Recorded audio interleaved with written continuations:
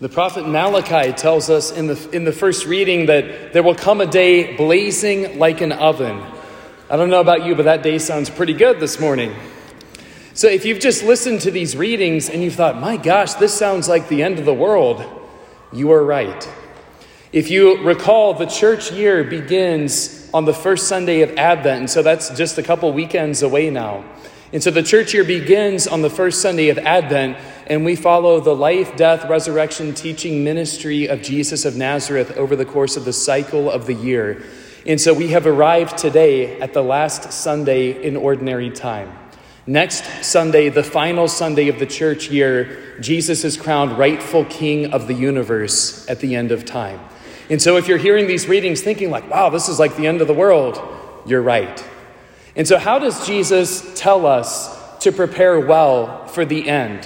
Whether that's the end of our life, the end of time itself, the end of the universe. Well, if we were with Jesus in the gospel, he actually laid out a very prudent and wise plan for us. And so we want to pay attention to Jesus' words in the gospel today. What was it that Jesus told us will be how we secure our lives? By your 401k, you will secure your life. Is that what Jesus told us in the gospel today? No. And actually, a lot of times it's important for us to be aware, what did Jesus not say? By your knowledge of theology, you will secure your... No. By your presence at youth sporting events on Sundays, you will secure... No, not what Jesus said. What did Jesus tell us we need to do in order to secure our lives? By your perseverance, you will secure your life. Perseverance. Perseverance towards what? Perseverance in what? Well, Jesus actually lays out the battle plan for us in the gospel today that we've just heard. And so a couple of movements in the gospel I'd like to hold up for you this morning. First one, what did Jesus tell us? See that you not be deceived. For many will come in my name, saying, I am he, and the time has come. Do not follow them. Brothers and sisters, we have a lot of voices chirping away at Americans in 2022, pleading for our attention, pleading for the submission of our minds and our hearts to their voice, to their opinion, to their philosophy. And they often come to sell us the cheap and the easy life. Who wants to be great when you can have cheap and easy? And so we live in a moment in history where there are lots and lots of voices chirping away, claiming to know the way to life. And Jesus tells us, if they do not lead you to me, do not follow them. And so we pray for the grace in a special way in this Mass to have a little bit more situational awareness about what are the voices in our life that we really choose to submit to. Is it the voice of a certain political leader? Is it the voice of what's popular in our culture today? Is it the voice of whatever the social elite of 2022 are telling the children of God to do? Jesus tells us there will be many who come in my name, who put on my appearance, who claim to lead you to life. See that you not be deceived.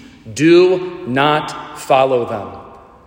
Often in our world today, we hear these chirping voices, but often in a human heart and in a human mind, we can hear these chirping voices too. Often before we sin, we kind of hear that voice of, it's not really that big of a sin. You can go ahead and do it. Jesus will understand. You can just go to confession and be forgiven. And then often after we sin, that voice turns very accusatory. How could you have ever done that?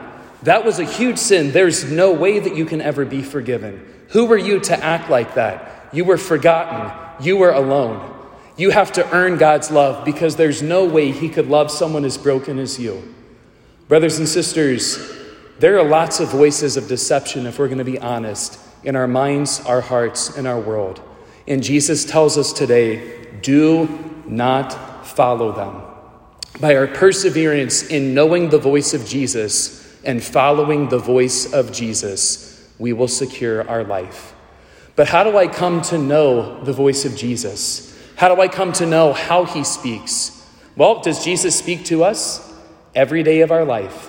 Jesus speaks to us through the teachings of his church. He speaks to us through the silence of our prayer. He speaks to us to the revelation of himself every time he touches us in a sacrament.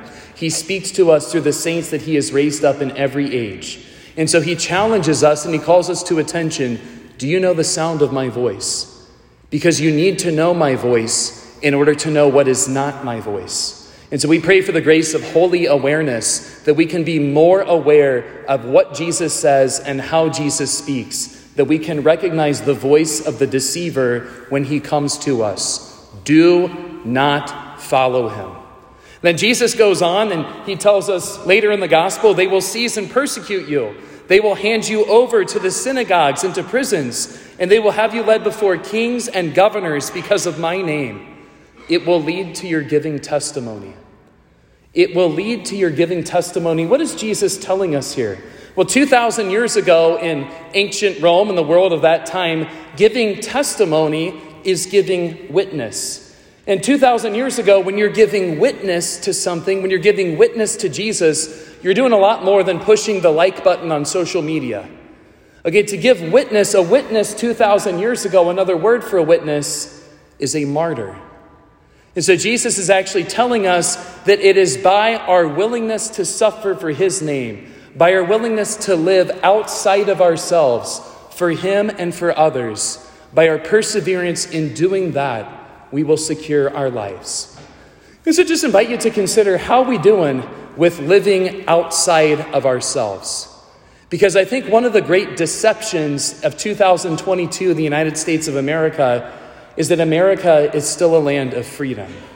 Brothers and sisters, I think if we're going to be honest, we would have to recognize there are more slaves in America now than there ever have been in history. You think of the slavery to addiction, whether that be sexual addiction, addiction to drugs, to alcohol. You think of the addiction to my life, my will, my way. You think of the addiction that all of us experience maybe to social media or to our phones. We live in our culture today for the quick hit. We live for self-worship, not for self-gift. And so we live in a crucial moment in history, in a crucial, decisive moment in our own lives as Jesus comes to us and he says, hey, in order to give testimony, in order to bear witness to me, you got to be pulled outside of yourself. And so Jesus comes to us today to pull us outside of us, that we can start finding the authentic freedom in what is real. And what is real is not our addiction. It is not our need for self-gratification. It is not likes on social media. There is nothing more real than his love and his presence in our life. And so we pray for the grace in this Mass to allow ourselves to be captivated by the beauty of Jesus' presence and his love. You think about it, beauty pulls us outside of ourselves. That's an interesting philosophical concept, and it's true. But if that's too much for us, I invite you, husbands at church today, think of the first time you met your wife, that you were captivated by how beautiful she was. That pulls something in us, outside of us, and all of a sudden we start living for another person. We are led outside of ourselves when we encounter authentic beauty. Husbands, you think as you got to know her, you were like, wow, she's beautiful. All of a sudden you started caring about another phone number that wasn't your own. You started caring about a birthday other than your own. Beauty pulls us outside of ourselves into authentic living. Beauty pulls us outside of slavery to self and into freedom of living for other people. Brothers and sisters, do you know the beauty of Jesus and what he has done for you? Because it can be so easy for us just to think that we're checking boxes as we follow Jesus and bear witness to him. And we really don't get anything out of it. We just kind of keep doing our best so we can go to heaven someday. Have you been awakened to the incredible beauty of his love for you? Has that begun to pull you outside of yourself, that you recognize the glory and the freedom that is found in making him known and worshiped in your life?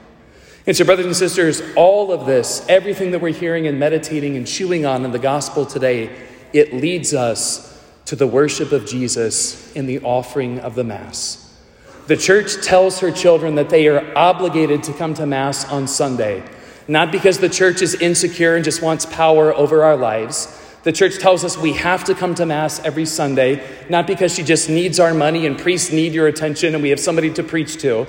The reason why the church tells the children of God they have to come to Mass every Sunday is because we will be deceived And we will not discover the beauty of our God's love for us and be led into the freedom of responding to that love if we walk away from the Eucharist. By your perseverance, you will secure your life. And that perseverance is choosing to worship and to follow Jesus. And so when we come to Mass on Sunday, we are not worshiping ourselves and we are not coming to be entertained. The Mass is not about entertaining preaching. Thank you, Jesus. The Mass is not about being entertained by wonderful hit songs. The Mass is about the right worship of the Father, Son, and Spirit. It's the Mass every week that pulls us outside of ourselves, that reminds us we are not called to live for us. We are called to live for Him. It is with the right worship of Jesus in the Mass that opens us to receive His presence and His voice, that we might not be deceived. It is our worship of Jesus in the Mass that continues to free us, that we can bear authentic witness as we encounter the beauty of His love.